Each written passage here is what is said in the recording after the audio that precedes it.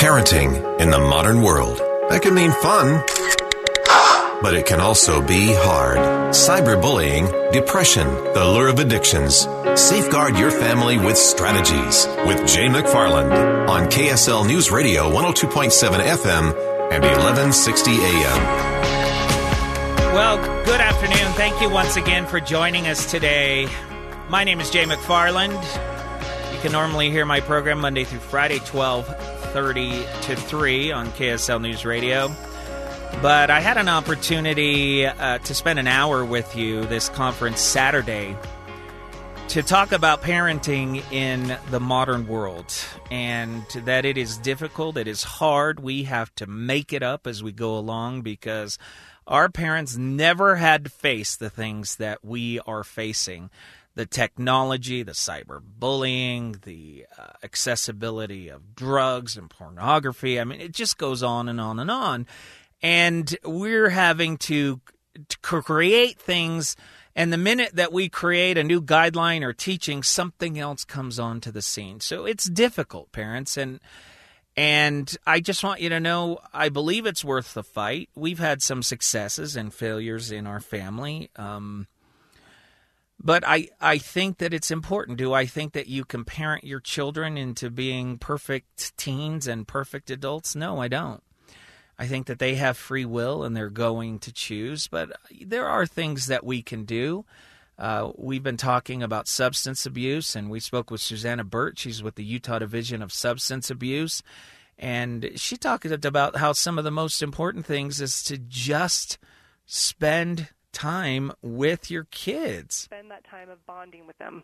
Bonding could be making dinner. It could be sitting at the dinner table or sitting in the car having pizza. Getting out and walking with them. It doesn't have to be going to Disneyland, although that's really fun and awesome. Yeah, it is. But having these moments where you're involved with your kids and doing fun things so they enjoy being around us is a big thing. Setting up family traditions. Yeah, and then she talked about just creating a dialogue with your kids. Our adolescents, we change. So use it as a dialogue, not as an attack. Use it as a point of saying, hey, is there something going on? Are you worried? Are you stressed? Don't start when you just see those things. Have these dialogues before, too. Absolutely. It's so true.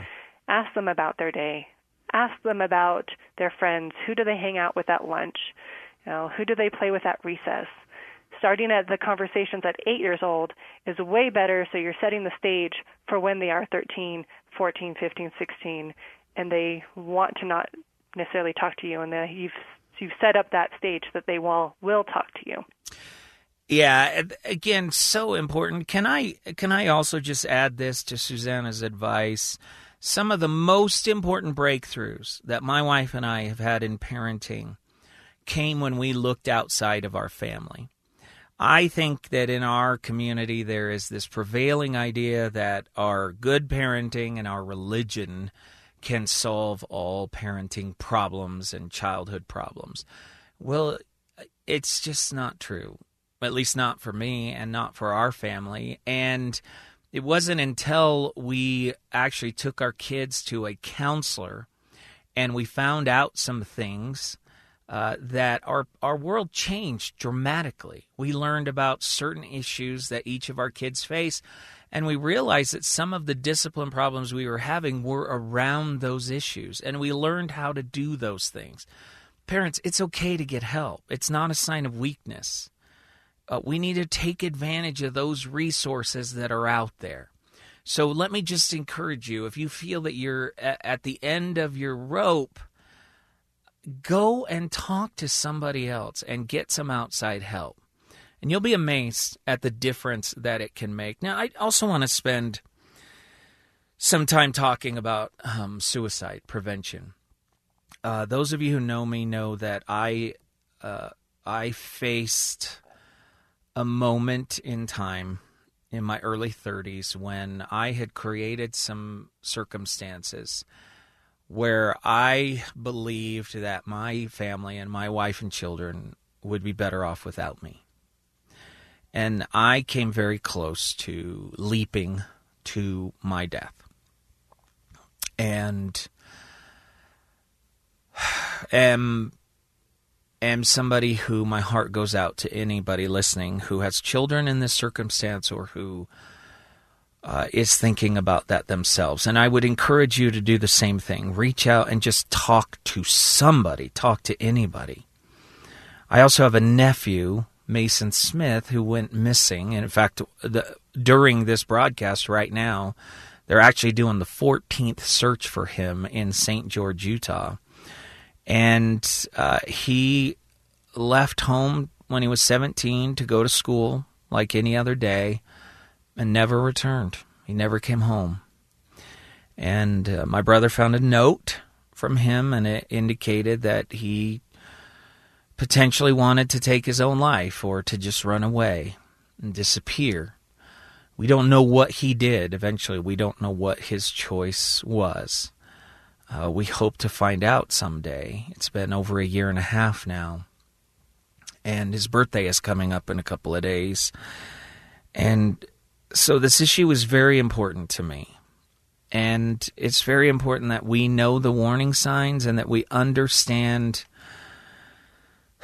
what suicide is and what makes the chances go up and what makes it go down and what to do if you're thinking about it. So we spoke with Kim Myers. She's the Suicide Prevention Coordinator at the Utah Division of Substance Abuse and Mental Health. And she pointed out suicide isn't just one thing. You know, most people who die by suicide do experience serious depression or, another mental health disorder or are having a difficulty with alcohol or drugs. And but that said, most people who have mental health or substance use problems don't die by suicide. So it's one of the sort of factors that plays into it, but it's always sort of more than one thing that leads someone to consider taking their own life. Yeah, and that makes it difficult to identify, to diagnose, and to treat because everyone's in that mode for different reasons. People are often experiencing, something like a mental health problem, and then on top of that have some crisis in their life, whether it be financial or relational or something like that, and so that just sort of things start piling on and you see sort of risk increase. In fact, I had a conversation with a woman just the other day who was facing major health issues, and it is affecting her ability to take care of her children. So she feels like a bad mother. She's facing major health issues, and she had gotten herself in a place where she felt that maybe her kids would be better off without her. And I just have to tell you, parents, it's never true. The life that I've been able to give my kids with a dad who is not perfect, who has a lot of weaknesses and flaws, is infinitely better than a life that they would have had knowing that their father took his own life. I just believe that with all of my heart.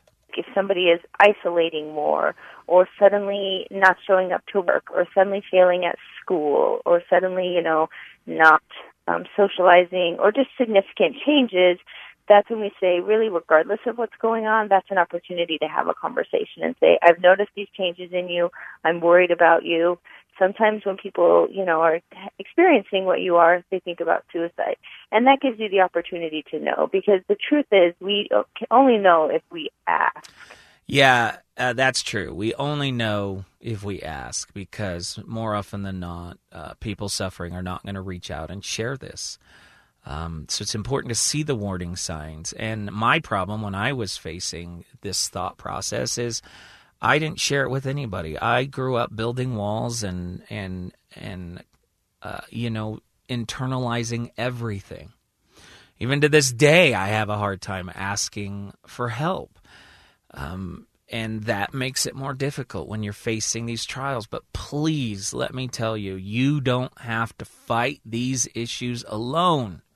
You do not, and we'll talk about that coming up, what to do if you suspect this, or if you are listening right now and you are in this thought process. Let me encourage you, and when we come back, let me speak directly to you about things that can be done. So we'll do that coming up.